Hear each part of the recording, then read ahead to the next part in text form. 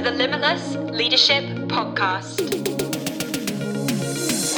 Hello, everybody, and welcome back to the Limitless Leadership Podcast. Great to be with you today for the second part in our Your Questions Answered series. Last month, we answered your question about how do we help young people transition well into university, survive and thrive at university. So if you haven't had the chance yet, go back and have a listen to that. This question is a great one. I'm so glad you asked it. It's how do we raise the spiritual temperature of our youth ministry? It's my privilege in a few moments to introduce my friend Ryan Holmes to you. But just before I do, I've got to remind you that the Limitless Festival Early Bird is just about to finish. You've got just about a week before the end of April, if you're listening to this as it's published, to get your tickets for that. And it's worth doing on the Early Bird. You save £10 per ticket, which quickly adds up for your whole youth group. So please go ahead, do that, limitlessfestival.co.uk to grab your early bird. Can't wait to be all together in the same space again after a couple of years of doing festival online. It's going to be so good. But enough of that from me. Ryan Holmes, welcome to the Limitless Leadership Podcast. Thank you. It is it's good to be in the podcast. It feels like being in the Hall of Fame after seeing all of the amazing people who've had conversations with you. So I'm glad to be here. So good to have you with us. Now, Ryan has been part of the Limitless team for a long time and is now leading the Limitless team in Ireland. Ryan, you've also been youth pastor at UT Belfast for just shy of 7 years doing that. And I'm sure you'll have some things to say about that journey, but also now embarking upon a brand new adventure, as well as continuing to lead Limitless in Ireland. What are you up to, Ryan? What's that? Yeah, we've had an amazing time leading and building youth ministry, but we're in a new season where we're going to go and try and lead church, a small little church called River of Life, just north of Belfast, in a little town called Ballyclare. So there's not lots of life in that church there. So we're going to see what God wants to do, partner with Him, and we'll see what He does. We're excited about it. We're apprehensive about it. You know, leading church wasn't on our agenda, but it was on seemingly on God's agenda. So we're excited about that and seeing how, you know, it even allows us to model some stuff with young people in local church that we feel passionate about, Laura and I, my wife. So that's what this next season looks like, which is exciting. Amazing. Now, as I said, Ryan, just a few moments ago, this is a series called Your Questions Answered. And it came from, you were there, you were with us, you were speaking. It came from Limitless Leaders, where we took a moment, didn't we, at that gathering of youth and children's ministry leaders to ask the question, hey, how can we help? And what are the topics that you'd like us to be able to speak into and help you with, whether that's via our learning communities or via the podcast? And one of the questions that came out of that, and it's such a good one, is how do we raise the spiritual temperature of our youth ministry? And I loved that question. And as I thought, and forgive me for embarrassing you for a moment, you wouldn't say this of yourself, but I'm going to say it of you. It didn't take me long, Ryan, to think about who do I want to speak to about this question, because the legacy of your almost 7 years at UT Belfast, Ryan, I think what I've seen is a whole bunch of young people around you who have come through your youth ministry, who passionately love and follow Jesus. And I thought, well, that's what I want in my youth ministry. I know that's what we all ultimately, when, you know, youth ministry, it asks a lot of us, doesn't it? And there are a lot of concerns and a lot of things that we give our attention to, but ultimately our objective is that we want to raise up young people who passionately love and follow Jesus. And I've seen you do that, and I hope that you're going to share the secret sauce with us in this conversation. right. And so to get us going, I really want to ask you this question, because I've heard you use a phrase a lot over the years, particularly in more recent years, and you used it around the Limitless Ireland team as well. I know you've used it in your own youth ministry context, and it's this idea of being unashamedly spiritual. In fact, we for Limitless Leaders a couple of years ago, we used that as a theme. We talked about being unashamedly spiritual and universally accessible, and how we do both of those things. But why that phrase, Ryan? Like, what does it mean to be unashamedly spiritual, and why is that important to you in youth ministry? Yeah, well, no, thanks for your kind words. And we have seen that become a reality in the youth ministry that we've led over these years. I guess the first thing that I would say is just honor where honor's due. All that we've done in building youth ministry is regurgitate and repeat the principles that we had and received as young people. We being my wife and I, we being the team that we built. And really, when I gave my life to Jesus as a teenager, I was part of a small youth ministry that we didn't see lots of salvations and see it grow heaps. But what we did have was a spiritual appetite and a hunger. And then part of a larger youth ministry, where honor's due, to Craig Brotherson, part of 412. And really, it was there that this phrase I fully grasped, because I don't have copyright of it. I don't have the trademark of it. But I guess as a phrase, unashamedly spiritual, I guess it is, as leaders, we have to be unashamed in our belief in the work of the Holy Spirit. Like we are spiritual in the same way that Paul said, "For I'm not ashamed of the gospel, for it's the power of God that brings salvation, first to the Jew, then to the Gentile." That interchangeable term, unashamed, embarrassed, it comes the same way when it comes to youth ministry. That we are spiritual, we are filled with the Holy Spirit. Why would we be embarrassed of this? Why would we be ashamed of this? Why would we even try to hide this? This is the primary reason we have teenagers in the room. And I guess for me, it's the responsibility of a youth leader to demystify as much as possible the work of Holy Spirit. So there is always a mystery when it comes to who he is and what he does, but it's the responsibility of the leader to demystify that as much as humanly possible. This is who we are. We're children of God, called by God, serving God, with God, his Spirit at work within us and through us. We are spiritual, but so often we sell that for something that feels more attractive and feels more like, well, this is what youth culture demands of us right now. When in actual fact, this is what we have to offer. This is why you can have an 18-year-old guy or girl who can connect as a youth leader in the same way that a 58-year-old guy or girl can connect as a youth leader. That's because right. The principles are the same: spirituality, hunger for God, filled with the Holy Spirit, and taking his leading and his guiding in order to build youth ministry, in order to help young people follow Jesus more effectively. Yeah, and Ryan, you said, like, almost as a rhetorical question, like, why would we be ashamed of this? This is who we are. Or why would we be embarrassed about this? Or why would we be shy about our spirituality? And I think I know the answer to that. And I think the answer is that we want our youth ministries to be as accessible as possible for people who don't know Jesus yet. And so what I think we then do is, or the potential danger is that we end up watering down our spirituality or the spiritual elements of what might happen within our youth ministry gatherings, because our fear is that if we're very explicit about our spirituality as Christians, then this will deter people who are not followers of Jesus from coming. I think that's why we do that. I think that's the biggest number one reason.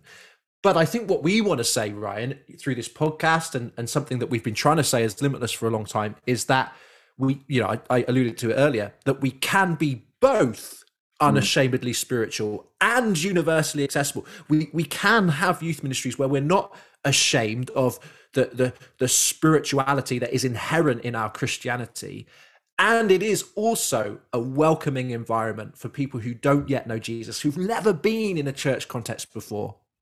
Yeah. So the big, you began to touch on it there, Ryan, when you said about it's our responsibility to demystify, but take that a bit further. How do we do that? Like, how do we create these kind of unashamedly spiritual environments that are still welcoming and accessible for young people who don't yet know Jesus, or who've maybe never been in any kind of church context before? How do we do that? Yeah. So what you're saying is so right. I even was going to write some stuff down there as we were going, and remembered that we're having a conversation that other people are going to be part of. With that phrase, universally accessible, the most universal language in the world is love, right? And so the role of the Spirit in our lives is in order that we would receive more of the love of the Father. So as we have spiritual, Holy Spirit led, Holy Spirit focused youth ministries, what we really are doing in that is having a love-based youth ministry, where really you're hoping for, regardless of a teenager's background, that they would be in environments where everything would point towards the love of the Father. So as we actively pursue, in a youth ministry setting, actively pursue gifts of the Holy Spirit, that the common denominator would be love, that people would receive a word of knowledge, but what they would really receive is an increased understanding that the Father really loves me. In a youth work setting, as you maybe speak words of encouragement, what teenagers you're being led by the Holy Spirit, unashamedly spiritual. What teenagers are receiving in a youth work setting, maybe even in a secular based area, is an increased understanding that God is a Father who loves me. And so I think there's so many. I understand what it's like to be in a setting. I remember as a teenager, and I was encouraging my PE teacher about church, and knew that he was kind of like back and forth with God. And he said, I went to a church on Sunday and it was wild. They had flags, they had this, and this was stuff that I was used to, but I understood what he was saying. And so, yes, there's practical things that we can do in order that we are universally accessible. But when we keep the principles clear, when we keep the main idea clear, the main idea of 1 Corinthians 12, 13, 14, that all of these things are birthed in love, based in love, and the purpose of them is that we would experience the Father's love for us, and we would walk in our right identity as children of God, then unashamedly spiritual becomes the only option.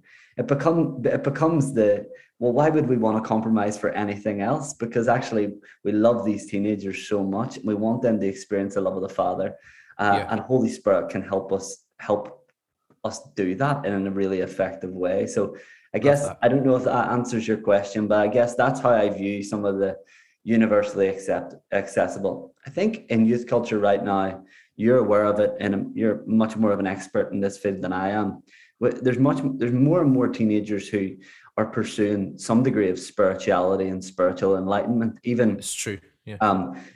Where I exercise and where I train, one of the guys said to me recently, who's one of the coaches, I'm not religious, but I am spiritual. I kind of thought, I'm not really sure what you mean by that. Like, that's an interesting phrase. We had a good conversation about it, but there's more and more teenagers who are open to something real, open to something authentic, open to something that is transformative. And so actually, we can gently guide youth culture towards truth in the form of Holy Spirit, who will pour in the love of the Father into their lives, give them right identity, give them a real sense of purpose in who they are, speak truth against the lies that they've heard.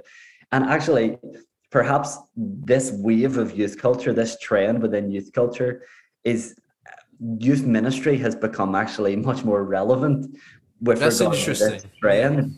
Because all of a sudden, when spirituality, Holy Spirit led, Holy Spirit filled, becomes our primary importance in our gatherings, our primary importance in our conversations, in our relational conversations with young people, actually their antennas are piqued a little bit more, because it's normal in the culture around them. So I think that's a really keen observation and really helpful. You spoke earlier, you used the word demystifying.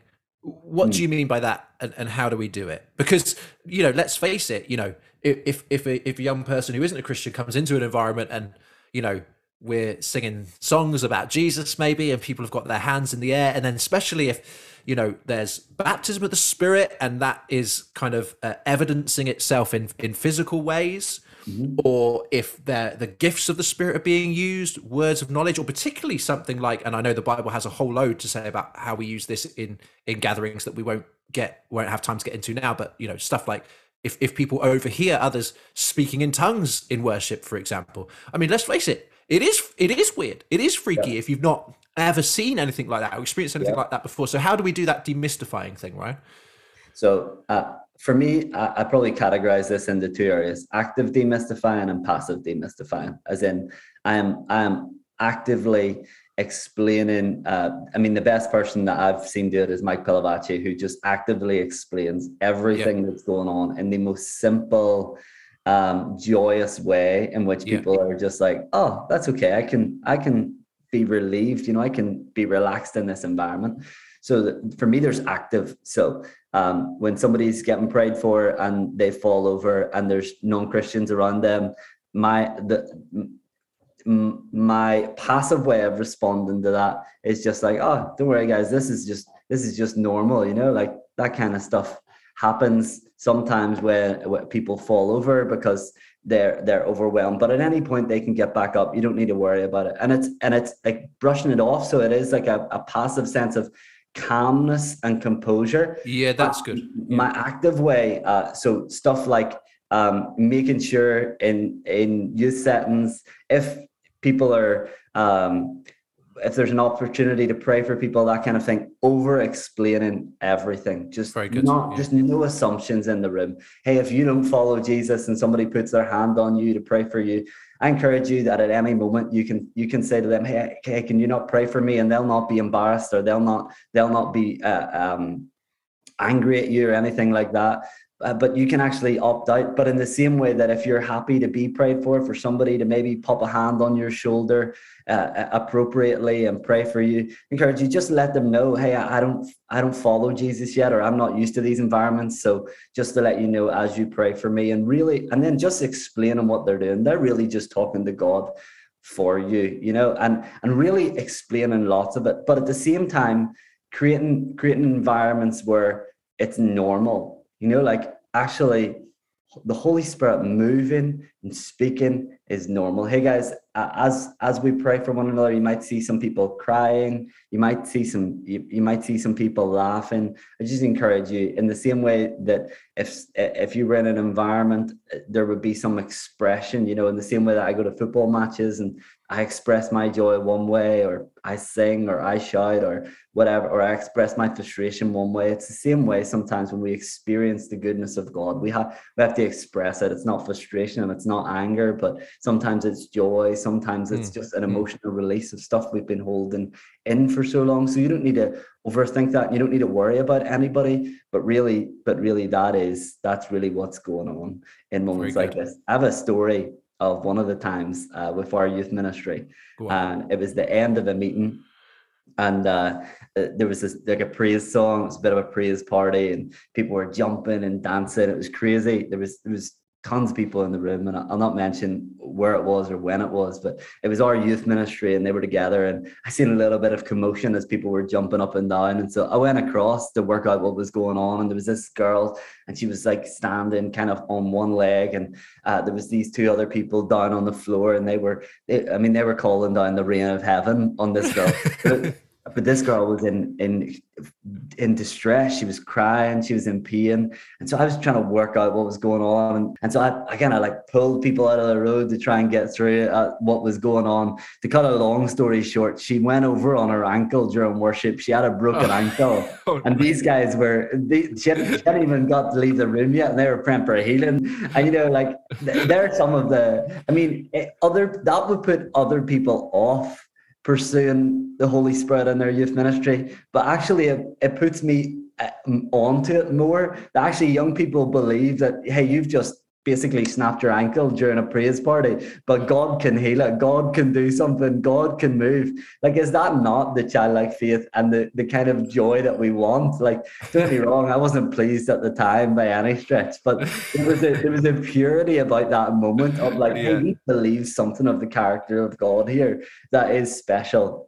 And needs to be protected. So I guess that would be my category, like actively demystifying and passively, as in we need to speak against what's not okay, the environments biblically, you know, Bible-based stuff, what's inappropriate, and then passively, hey, this is water off a duck's back. This is normal. You know, guys, these things happen, and just kind of like you being composed and relaxed in environments where Holy Spirit is working and moving in people's lives. Yeah, really good. And one of the things when you were talking about the explanation, we demystify, we try and explain everything.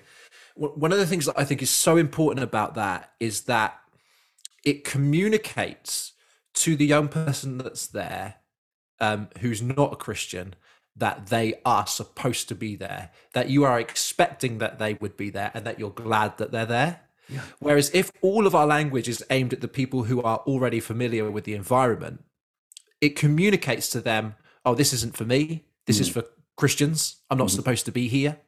So bringing that explanation, hey, if you're someone here and you've never been to something like this before, I get that it might feel a little bit weird. Let me explain what's going on. It just makes them, again, it comes back to I guess the thing you were saying about love. It makes them feel like, oh, okay, so this is for me. I am supposed to be here, which is so important, isn't it? Really super important. Let me just change track just a little bit here, Ryan, because obviously the question is how we raise the spiritual temperature in our youth ministry. But one thing we know to be true of discipleship, one thing we know to be true of spirituality is this, that we can't give what we don't possess, right? As leaders, we can't take others where we haven't first been ourselves. So I want to ask you this question. It's more a self-leadership question, really.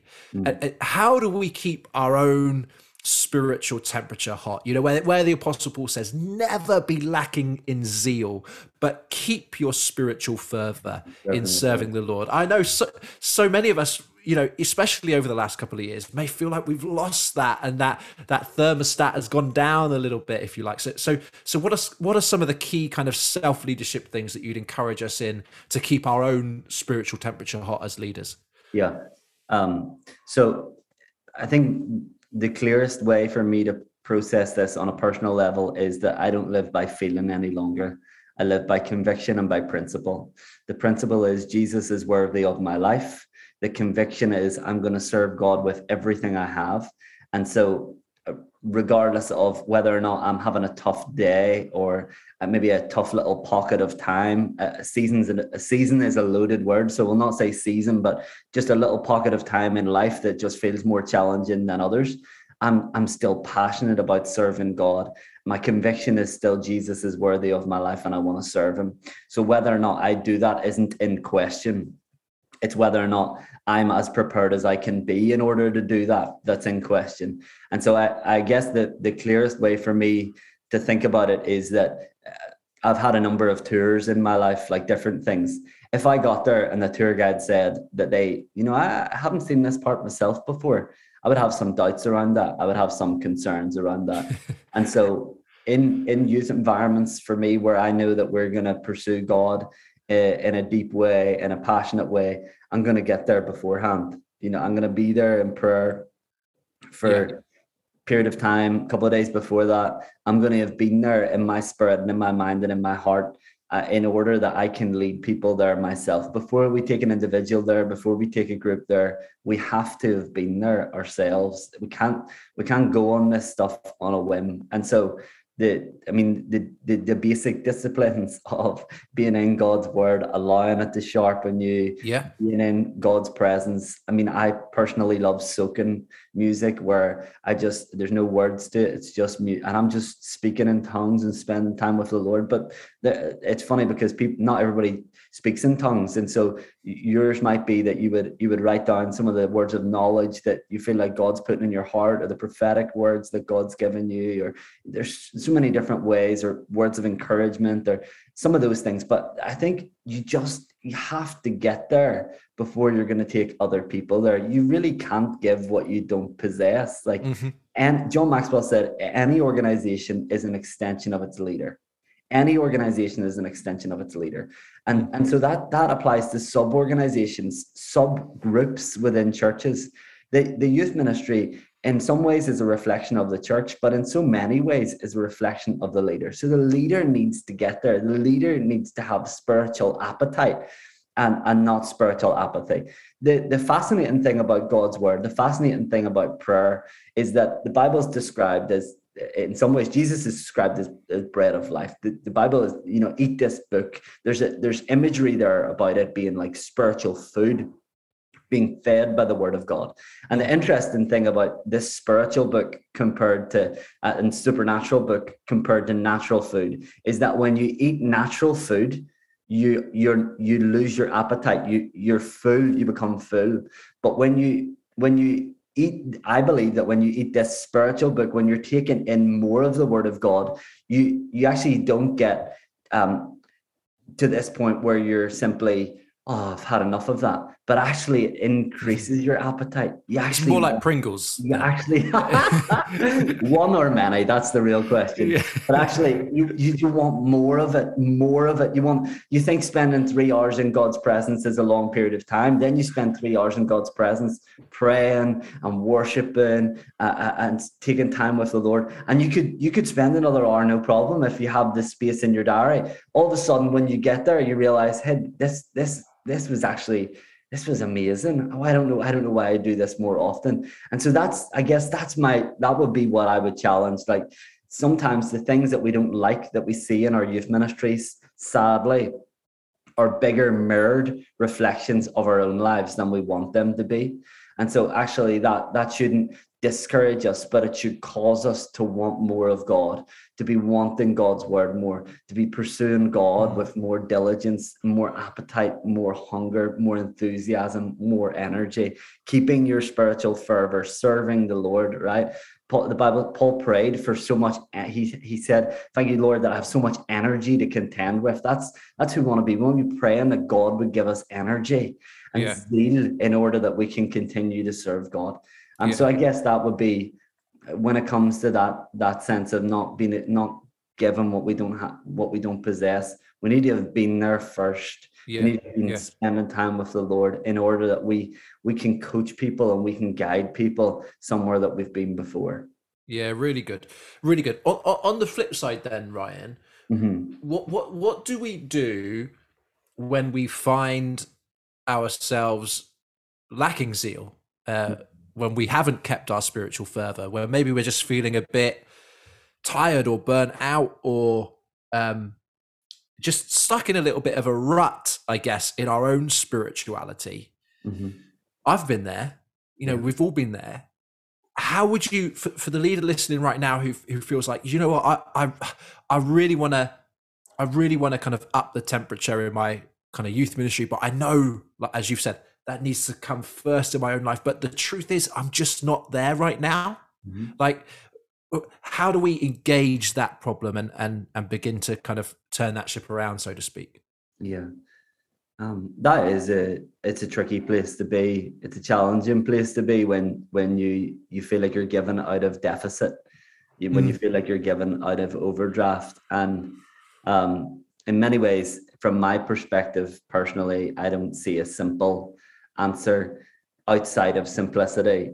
So either the youth ministry is not going to get there, and sometimes you need to make a personal shift in order that the youth ministry can get there. And other times, when you actually know, God's called me to this, actually it begins with simplicity and returning to the spiritual disciplines and the spiritual habits that are most are vitally, their lifeblood essentially to the follower of Jesus. But James Clear talks in Atomic Habits, he talks about, if you want to be somebody who goes to the gym, he said, like, for the first number of days, put your gym clothes on, tie your laces.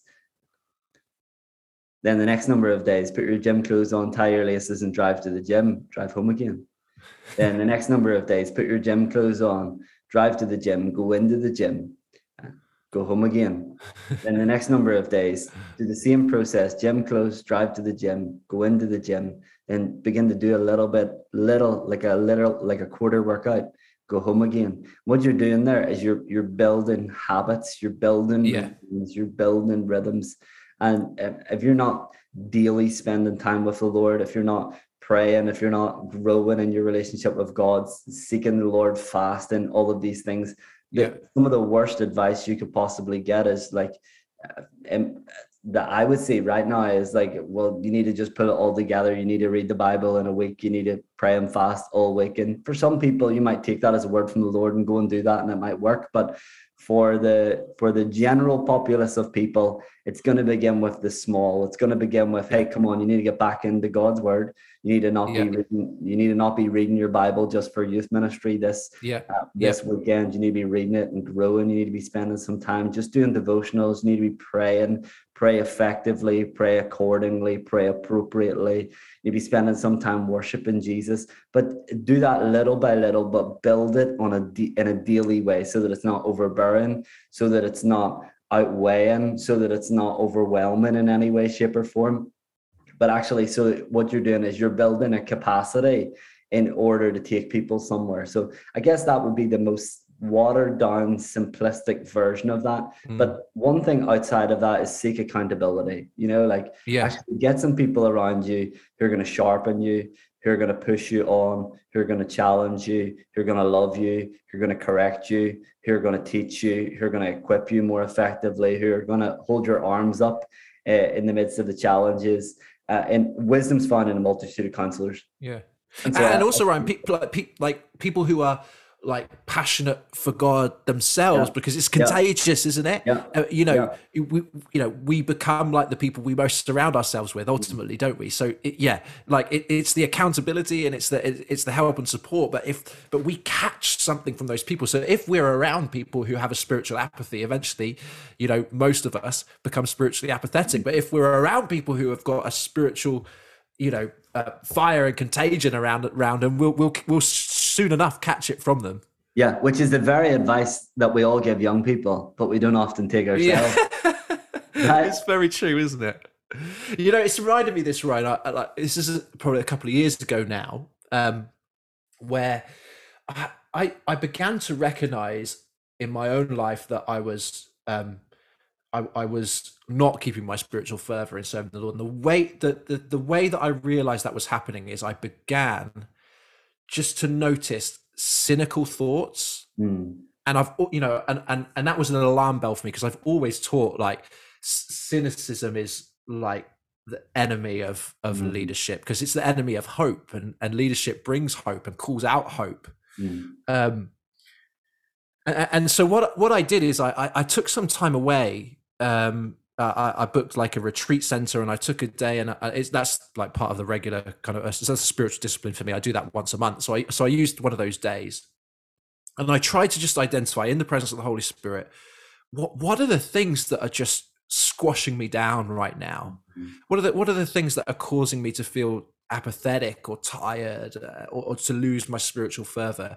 And I began to notice that there wasn't one big thing, but it was just a season of life where there were a whole load of frustrations and challenges, each little in their own right, but the combination of those was kind of squashing me really, and putting that fire out. And I began to list them one by one in my journal. And then I tried to go through a bit of a self-leadership exercise, having identified those things. And in this retreat center where I was, there was a wood burner, so I lit it. And I had some flip chart paper with me, and I wrote these things one by one on this flip chart paper, and I cast them each into the fire and burned them up to say, Lord, I'm just giving this to you. I'm not going to allow this to shape my attitude anymore. I want to give this back to you. And then what I did is I kind of came away and I took my journal up again, and I just wrote down one by one all of the things that I was thankful for.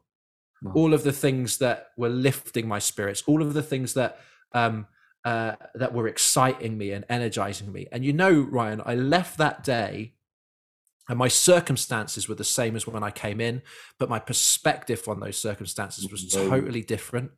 And I just think sometimes we need to engage, like when we notice that spiritual fervor in serving the Lord is beginning to diminish, we just need to take a bit of time to engage in some of those, not necessarily that, but however the Holy Spirit leads you to do it, that self-leadership exercise of first identifying, I think, those things that are beginning to diminish us, but to fix our attention on the goodness of God and the privilege that we have, and to remind ourselves again, like, wow, I get to do this, and I get to do this with Jesus, and just feel that kind of that fervor begin to rekindle again, and it is a self-leadership responsibility, isn't it? Nobody can do this for us. Nobody can make us passionate. Of course, it's the work of the Holy Spirit, but we partner with the Spirit of God in that, don't we? And so, really helpful. Let's talk then about, because I think this is this is something that a lot of youth leaders are maybe going through. Well, I think historically, but perhaps now more than ever, and that is how do we begin to tackle spiritual apathy in the lives of our young people? Like, we've gone through obviously, we've gone through the process ourselves, and we're as leaders, we're in love with Jesus and we're passionate for God. How do we begin to tackle that spiritual apathy in the lives of young people and help them to turn up the spiritual temperature in their own lives? What are some of the keys that you've found in your journey of youth ministry? So tell them who they really are. So that is the clearest one for me, and raising the spiritual temperature in the life of a teenager. Telling the teenager who they really are. When we see culture's just behavior. When we see behavior in a teenager that's not them, that's not Christ-like, it's not fitting with who they really are. It's been something that I've always been forward enough, intrusive enough, which is a negative word, but I mean, I've always tried to use it quite positively, enough to tell them that's not you. You actually are, you're a godly person, and you're wise with your words, and you're using profanity and you're speaking a certain way that's not you. Or, hey, that's not you. Come on, I know that there's fire inside of you when it comes to moments of worship and you want to pursue God, but you're being held back by those around you. Come on, this isn't you. I think that is the biggest one for me. Telling a teenager who they really are in Christ, coming against the lies of the enemy in a very active way, and speaking the truth of God's word into the depths of their soul in a believable way, in a real way. I don't mean telling lies to teenagers like, come on, God's called you to be the next president. And they're like, I'm from Wales. I'm not going to be the president of the USA. I don't mean telling teenagers lies, but I mean speaking biblical truth into who they are in a very clear, in a very direct manner. Birthed in love. I don't mean like screaming at them, come on, this isn't you, you're godly, but I mean birthed in love, like telling them, being aware of your tone, being aware of your eye contact, being aware of your smile, and speaking truth into them in the most loving, in the most passionate way. See, encouragement is the heart culture of the prophetic. If you want God to use you to prophesy, first be somebody who's willing for God to use you through encouragement, and encourage as many of the teenagers under your care as possible. Little and often, just little words of encouragement, little words that build them up, little words that strengthen them. For me, that is the most intentional way that we here raise the spiritual temperature of our youth ministry over those years. I think the other way that it feels probably self-explanatory, but I'll explain it anyway, is making sure there's an environment to pursue God. Making sure that there is, and it doesn't have to be, depending on which way your youth group, your youth work project or youth ministry set up. It doesn't have to be, like 7 nights a week, and it doesn't have to be your daily rhythm. If it is, awesome. But making sure there is an outlet for these young guys and young girls to pursue God, to be in a space to pursue God, teaching them how to pursue God when they go home, where it's not just a church-centric thing, but it's a life-centric thing. It's about Jesus, and if he's with us everywhere we go, then we can spend time with him in our bedrooms. And so making sure that there's environments where they can experience God in a powerful way. So either creating those physical environments through gatherings, or resourcing those personal environments at home, and keeping young people kind of accountable, or at least encouraging them towards those environments. They're really the two simple kind of practices that we've had. And the Limitless Festival. And that this is good stuff. Let me just dig a little bit deeper into that second one, because into the first point, I've always thought that's one of the great joys of youth ministry, is to see something in the life of a young person that they don't see in themselves, and to call it out of them, and to speak that over them. I believe this is who you are, and I believe this for your future, and I can see the work of God in your life this way, and you just see that hope, rise in their lives as you do that. But to that second point of creating those environments where pursuing God is the norm, let's dig a little bit deeper into that. What do those environments look like? If we can talk maybe specifically about those gathered moments for now, where we bring young people together, What does an environment look like? A gathered youth group where pursuing God is the normal, where an environment where that becomes just what we do and who we are. What does that look like? How do we do it?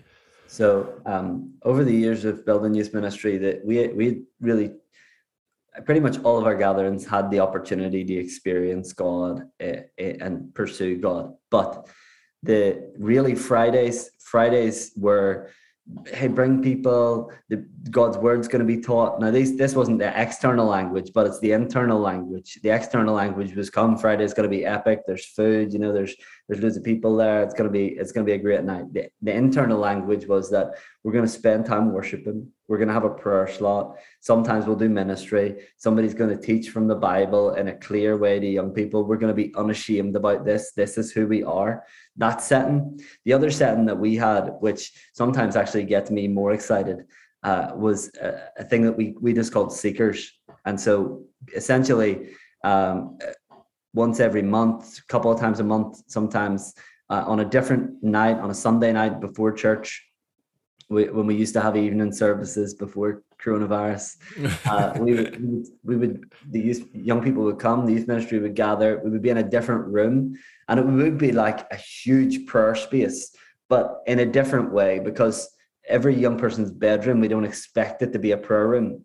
Well, you would hope that it would be a prayer room, but you don't expect it to be a prayer room like the guys at 24/7 do, or stuff like that. And so what we would have is just a space. It was an intimate space, maybe some fairy lights. And usually we wouldn't even have somebody who would lead us in worship, but we would put some worship music on. We could have had some of the guys lead us in worship, part of our worship team, but we put some worship music on, very selectively chosen. There's a 1 hour time cap. We would spend time worshiping. There would be no words on the screen. So here young people then, some of them knowing the words because they're spending time with God, some of them not knowing the words and catching the words as they go, some of them not knowing the words at all because they're not used to these environments. And that's okay, because pretty much, it's not exclusive, because it's not exclusive in its culture, but it's not highly accessible in these moments, in this setting. And then what we'd have is, hey, why don't we break into twos? And what we're going to do is we're going to pray for one another, or we're going to go through 1 Corinthians 14, and we're going to prophesy over one another. And really, we're not saying that you're all prophet or prophetesses. What we're saying is we're going to actively, intentionally walk toward the gift of prophecy. It has to encourage, it has to strengthen, it has to build, it has to comfort, it has to build other people up. If what you feel in your heart for your partner, if what you feel in your mind for the person that you're with in your duo doesn't fall into one of those categories, then hey, we encourage you, just don't say it.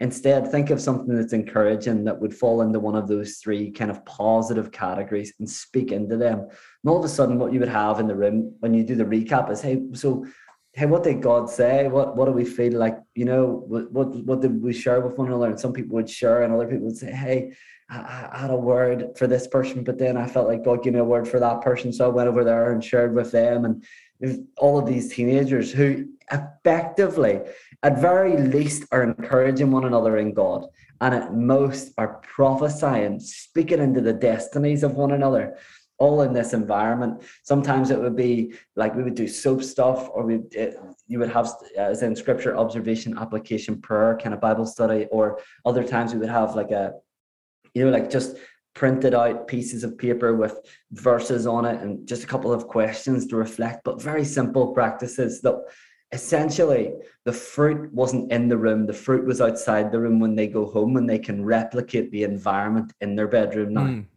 And so it wasn't all of this. It was a facilitation in one sense, but there was no worship team. There was no preacher. There was it was high activation. Yeah. And so the goal of that then was that people would go home and they want to spend time with God, or they'd say, hey, do you want to hang out this week? And I don't know, that was amazing. We'll read the Bible together, or we'll talk about it together, or stuff like that. And they would go into the city center and they would practice some of this stuff, treasure hunting, trying to hear God, and just having fun with it, but really making it, high on activation. So they're really the two environments that we've had it in. Recently, we've been doing just in that last period of leading youth ministry, we'd been doing like a translating God curriculum in our small group structure, which is really, it's really about words of knowledge. It's really about the prophetic. It's really about dreams and visions from God. And all of that was happening in small group settings where you're unpacking the Bible together, having conversations, where there's food, where it's fun. It doesn't feel weird. It all feels interesting. Yeah, explain that a little bit more, Ryan, because I'm conscious that for a bunch of people listening, that is their youth group. It's 5 to 10 young people in a living room. There's not a worship team. There's not a preacher. But we can still do this in those spaces, can't we? Yep. We can still create these environments where pursuing God is the normal. So explain that translating God curriculum and how that's worked and how you've activated the spiritual gifts in that setting and created unachievable spiritual environments in that setting. Yeah, so there's this little phrase. Most people maybe have heard it before. Youth ministry is not youth ministry unless the ministry is done by the youth. So my primary focus as a youth pastor, as a youth leader, was always coaching. It was never, as much as I did preaching, as much as aspects of leadership were part of that role, it was always coaching. It was always equipping teenagers for the work of ministry. And so in a smaller setting, it was always, hey, what do you think about this? So one of the opening questions always in our small group structure is, what stood out to you? It's not, we're leading with our agenda, but yes, we have an agenda. Yes, there is a focus of the night. Yes, there's a key topic, but what stood out to you? And some weeks, what stands out to the young people within their small group was what would really dictate the conversation on that night, because it gripped them. And so really you're trying to coach. So the Translating God curriculum, we didn't really use lots and lots of curriculums. We kind of built our own as we went over the years, but this was one that I just felt was vitally important for us to really raise the spiritual temperature of our youth ministry, to be honest. And it's a curriculum and it's a book also by a guy called Sean Bowles, who came out of Bethel, and he leads church in California, down in LA, and really it's a high focus on words of knowledge, high understanding of prophecy and the prophetic, really a leaning in on dreams and visions from God.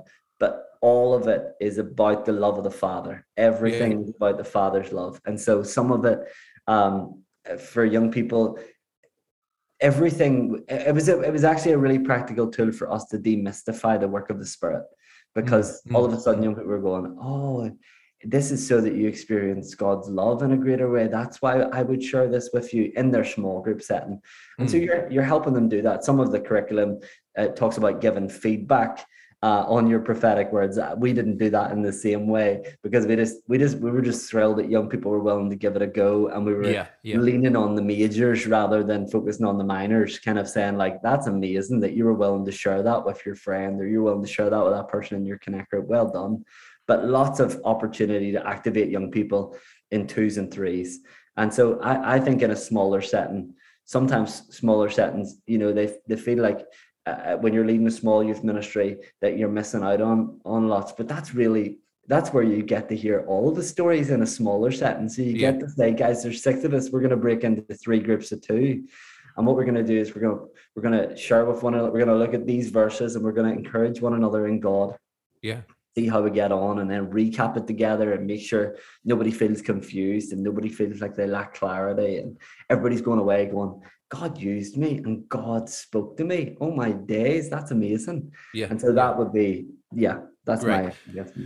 Well, let me just ask one more question, Ryan, if that's okay, before we wrap up, because again, I'm just wanting to kind of contextualize all kinds of different youth ministry contexts. There'll be some who have a kind of youth church style that you've already talked about, that kind of worship word ministry kind of vibe.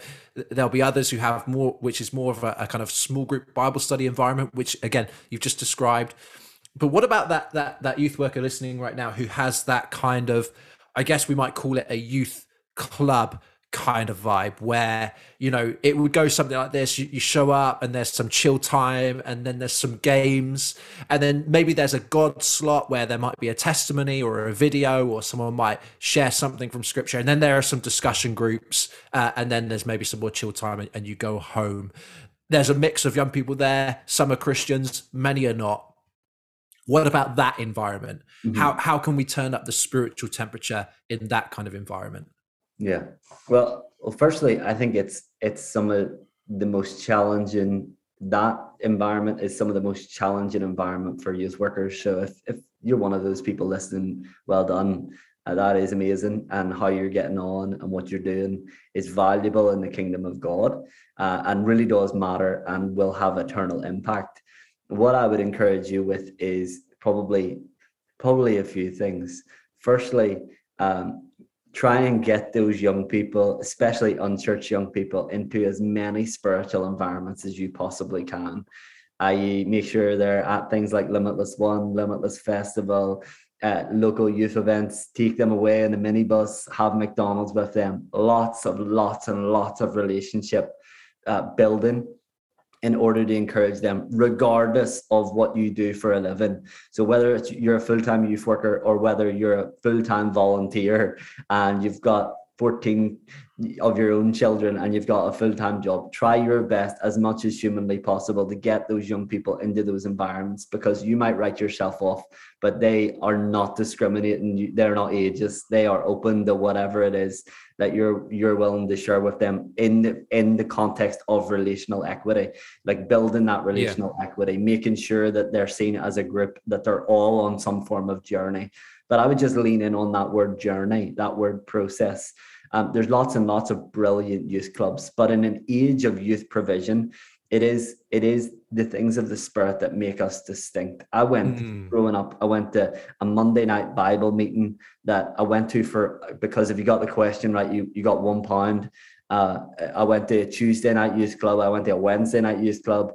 I went to football training throughout the week as well, and I went to church there was lots and lots of youth provision. But our distinct markers in our environments are environments that are Holy Spirit led, Holy Spirit focused. And so in these environments, your time reveals what you value most. And so if in a youth club setting, it would absolutely bomb if you started to do worship and preaching. Fair enough. Context is king in this conversation. But how led by the Spirit you are as a person is up to you to decide. So how you spend your time reveals what you value on that night. So if you're not talking with young people, having intentional conversations, pulling them kind of off a little bit obviously in a public environment, but having deep, good, godly conversations, and instead you're just kind of playing pool and having superficial level conversations, your values aren't going to be seen in the same way as what it would if you were working around the room, encouraging young people, speaking life into young people, speaking truth into young people, encouraging young people. Hey, why don't you come to church on Sunday? Hey, why don't you come to this event? Hey, you're going to come to this time. Hey, do you remember that last time at camp, encouraging the Christians in the room? Hey, remember that time that you shared your testimony? That was amazing. Have you shared your testimony since? Hey, what's going on in school? Are you being led by the Holy Spirit in school? Is God speaking to you? Hey, do you mind if I pray for your granny? I heard that there's some stuff going on there. I'm going to pray for you right now. Other people are watching, but you don't need to be aware of that. If they're laughing at me, not you. So I'm going to pray right now. And so you're encouraging that culture as much as possible. I guess I have probably a few little practical things. Your values are often seen in what you give most time to as a group. The Holy Spirit moments have to be more exciting than anything else. They can't be the things that we bring friends to, all of this stuff that the world would see as exciting. Our moments with God have to be the most exciting. Another little phrase, bite size, is whoever tells the best story shapes the culture. The stories where God does something significant are the stories that we need to repeat and repeat and repeat and repeat and repeat until we're blue in the face repeating them, because whoever tells the best story shapes the culture.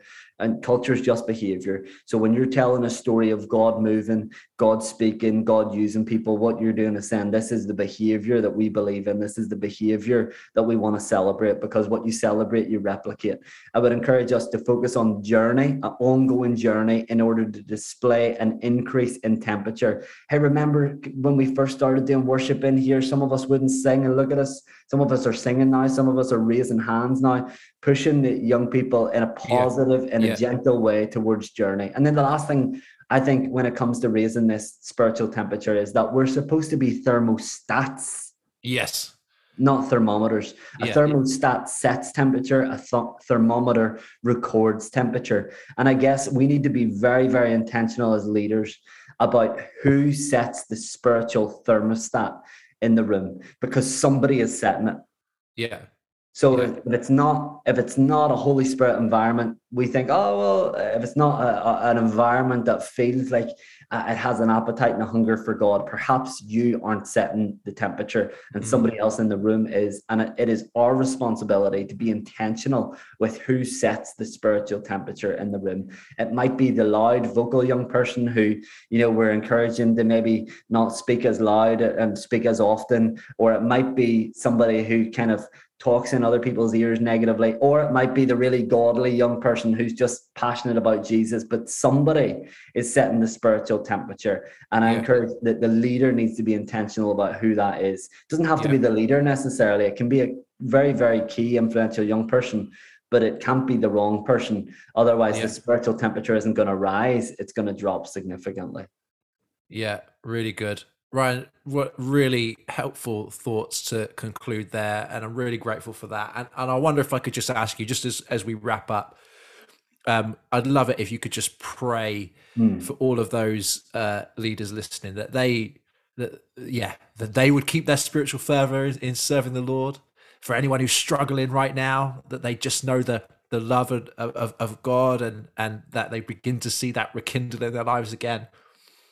But also that we would just see, supernatural Holy Spirit break out in and through the lives of our young people. Would you pray for us, Ryan? Yeah, absolutely. Father, I thank you that your heart for us is unchanging, that you love us passionately and deeply, and you love this generation, Lord God. I thank you that every person, Lord God, in these moments within the reach of my voice, Lord God, is known by you and loved by you and called by you, Lord God. And we pray, Lord God, for every group, Lord God. I pray for the leader listening right now who has one or two young people. I pray that you, Holy Spirit, that you would give them a sense of excitement around these words, a sense of excitement and potential, Lord God, around raising the spiritual temperature in that youth group of maybe 2 or 3 people, Lord God. I pray for the leader who's within the sound of my voice right now, listening to this, who maybe has 40 young people gathered, Lord God, but they're not sure what to do with them. Lord, I thank you that you have a heart for those teenagers, Lord God. I thank you that your desire for them, Lord God, is great. I pray that you would use that leader, Lord God, in order to cause change and to cause spiritual temperature to rise in that youth ministry, Lord God. We pray for the youth club, Lord God, where the leader's discouraged and perhaps it feels like there's no fruit, Lord God. I thank you that they're making a difference for the sake of eternity, Lord God. I thank you that your smile is upon them. I thank you that your love is superimposed over them, Lord God, and that you are using them to bring fruit, Lord God, for the sake of eternity, Lord God. I thank you that for every leader, Lord God, right now, that what they're seeing, whether great or not so great, whether exciting or whether exhausting, Lord God, I thank you that none of us are really seeing the fruit of what eternity will show, Lord God. I thank you that it's not even a glimpse, Lord God, of really what it'll look like when we're with you, Lord God. And we're looking at some of the labor that we've put in, some of the hard work that we've put in for the sake of young people's destinies and lives and futures, Lord God. I thank you that in our youth ministry and youth groups and youth clubs and youth work projects and pioneer projects right now are teenagers who have the capacity to shake the earth for the cause of the gospel, Lord God. I pray that you would use us as leaders, Lord God, in those settings, as volunteers in those settings, Lord God, to raise the spiritual temperature, Lord God, in order that teenagers from all over the earth, Lord God, would shake the earth with the good news about Jesus, led by the Holy Spirit, filled by your Holy Spirit, moving in power by you. I thank you that the children of God are led by the Spirit of God. In Jesus' name, amen. Amen. Amen. Ryan, thank you so much for your wisdom. Thank you for joining us on the podcast today. And thank you to all of you who have listened and downloaded and subscribed. We really hope that this episode has been helpful to you. And if it has, don't forget to subscribe, to hit that automatic downloads button, and you can get a little slice of youth ministry gold into your podcast feed every single month. And hey, if this has been helpful to you and you think that these conversations would be helpful to another youth leader that you know, then please do share that via your socials, rate and review it on your podcast app, which just helps it to get into the ears of the right people. And of course, don't forget, Limitless Festival early bird is about to close at the end of April, so get your group booked in ASAP. Hey, I'm just reminded in this conversation with Ryan that the task to which we are called is nothing more and nothing less than to raise up young people who passionately love and follow Jesus. And what a privilege it is to be called to such a task. You know, what are we going to give our lives to that's more important than that? And so we want to say to you who are listening, thank you for all you're doing. Thank you for persevering through the struggles, celebrating in the joys. Thank you for giving your time and your energy and your prayerfulness to raising up young people who love and follow Jesus. Keep going, don't give up, because what you're doing is so important. Thank you, everybody. We will look forward to seeing you next time on the Limitless Leadership Podcast.